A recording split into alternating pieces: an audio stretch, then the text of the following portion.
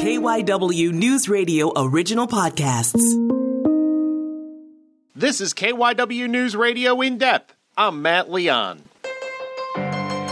The great website BaseballReference.com has been a go-to site for fans for years. So much fun going down rabbit holes of obscure players and random box scores. Now, recently, the site significantly expanded its coverage of the Negro Leagues, putting the major Negro Leagues from the 20s, 30s, and 40s on equal footing as the National and American Leagues as major leagues. To learn more about this and the process that got it done, we caught up with Sean Foreman, who is the president of Sports Reference LLC. Really cool stuff. Give a listen.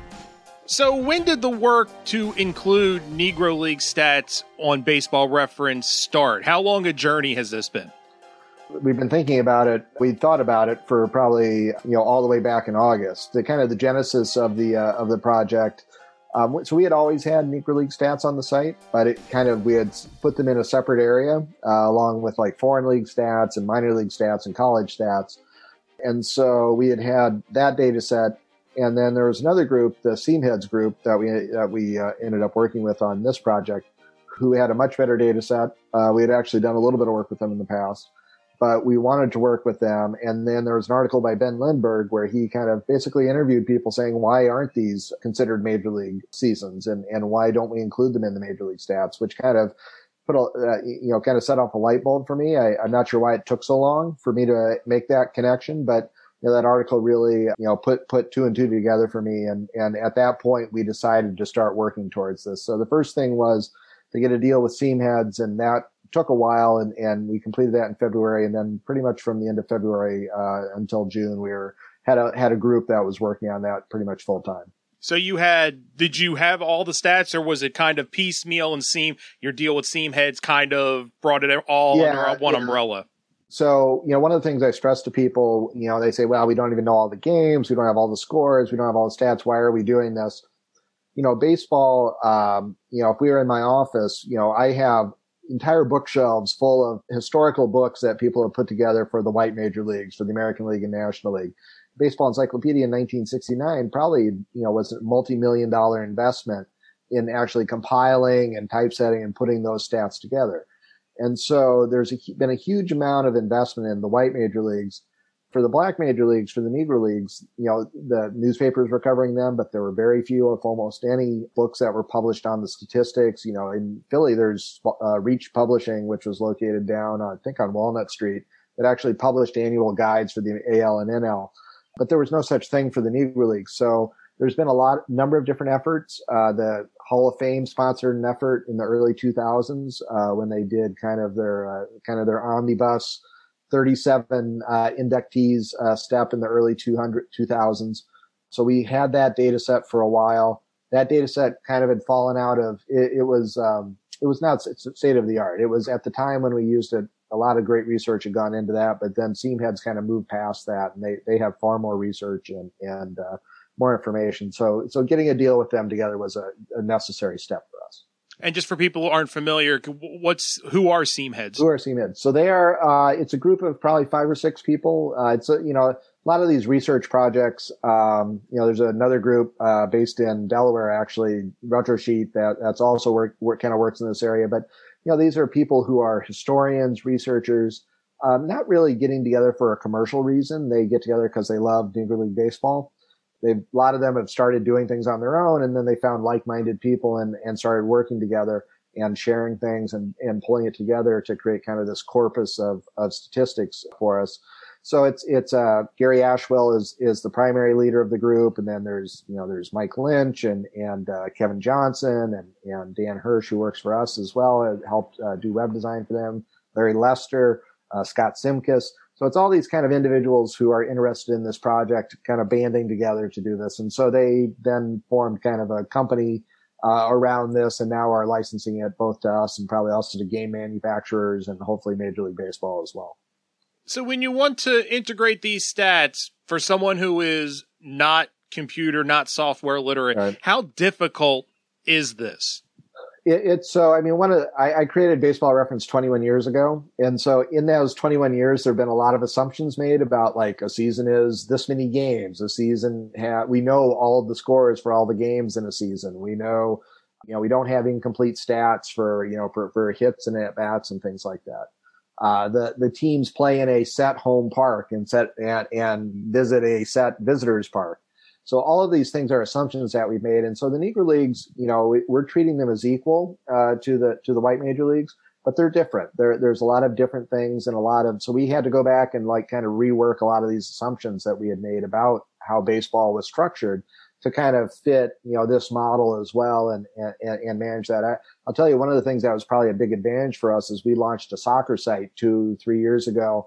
And soccer has a million different structures for playing, depending on what country of the world you're in and what competition you're looking at. So, handling that sort of situation kind of prepared us for the, for not having all the data that maybe we would want to have. But I will say, all these groups are continuing to work and we're hoping to fill in any of those gaps that we do have. When you're in the process of this, were there things that jumped out at you? Numbers, performances, maybe names we've never heard of that were lost to racism in history that we should have? Right. Were there things that jumped out? Yes and no. I mean, part of it, we've had a little bit of time since we launched it in mid-June now to kind of take a breath and look at what we've done. But, at the time of the launch, there were a lot of things where we were just kind of trying to get this thing out the door. And so I wasn't necessarily going through the pages on a regular basis looking for stuff. But, things like Dobie Moore as a shortstop who probably comparable to Ozzie Smith and Omar Vizquel and Mark Belanger in terms of quality of play as a shortstop. Our defensive numbers really show that out for him. Josh Gibson, obviously everybody knows he's a great hitter, but just seeing the level of dominance he had over the leagues, year over year. One year, we have maybe 60, we have stats for 60 of his games. I think he had over 100 RBI in those 60 games and that. So it's just the level of dominance that he had over the league is really, really phenomenal. So, those sorts of things. And just, I think, part of the fun of baseball is, we call it at Sports Wrestling, we call them, I know that guy, right? I mean, it's, maybe it's some guy who played, for 3 seasons for your team in the 1970s and you remember him because maybe he had his baseball card or maybe, you watched a game and he had to hit a home run or something like that. And so I think part of the joy we take in this is that there's going to be a lot more of those guys now from the Negro Leagues who, that's kind of the fun part of this. There are players who nobody had heard of, very few people had heard of, and now they have a page on our site and they're just waiting there to be discovered. So you can really dig in and start finding those guys, and baseball is full of players who were kind of, maybe stars is a strong term, but kind of minor stars on their team, really strong supporting players.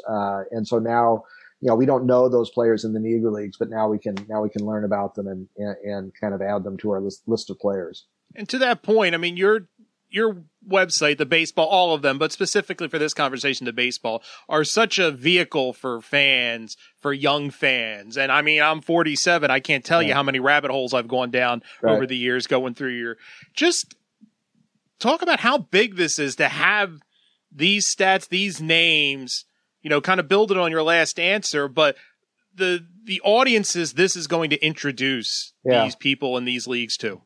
I think about that a lot. I think, my daughter's in junior high and my son is in high school. And, as growing up, they've been doing, Black History Month or in the Philadelphia schools. They pick a person who's of interest to the historical figure and do a report on them.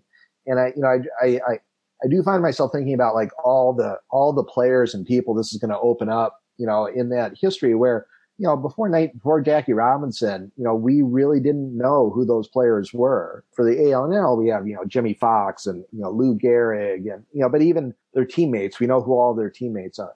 This is really, you might find it kind of struck me. One of the first articles that I saw that was written after this was from a newspaper in Alabama. And they just simply made the comment that Alabama now has 120 more major league players in their history.